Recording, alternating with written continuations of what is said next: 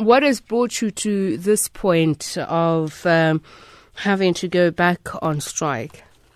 Yeah, we are on record to say that for the past 2 weeks we have been battling to, not sure as to whether we were going forward or we were going backwards with regard to the issues of the 10-111 workers. Remember when we temporarily suspended the strike was to allow the intervention of the CCMA to come in so that we can then perhaps get a solution in this dispute. However, we have learned in the 2 weeks as to how management, and the Sweetheart Union in the SAPS, so-called revolutionary union, colluded to delay the process of, bringing in a resolution with regard to the workers' dispute. And just to be on record, that this is an issue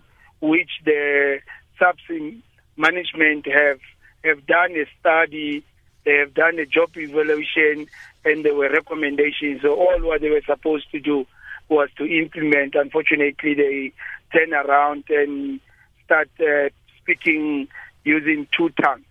So the reason is that there was no joy in terms of us moving forward to get the resolution.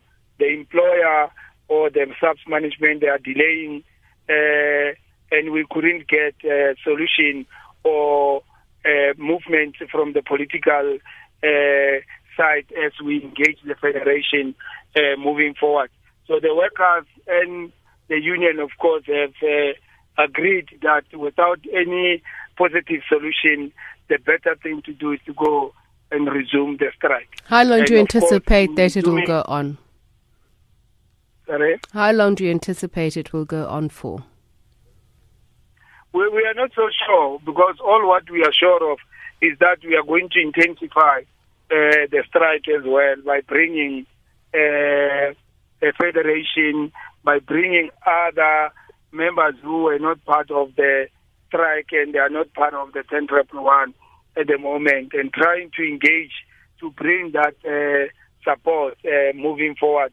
As to for how long, we can't tell. But what we can tell is that we are going back from 4 o'clock this afternoon back on the strike. We have written a letter to SAPS management informing them that we have lost hope in the whole setup, and then we have also issued a secondary strike notice. All right, we'll leave it there. Thank you very much, Oscar Skamara, who's the General Secretary of the South African Policing Union.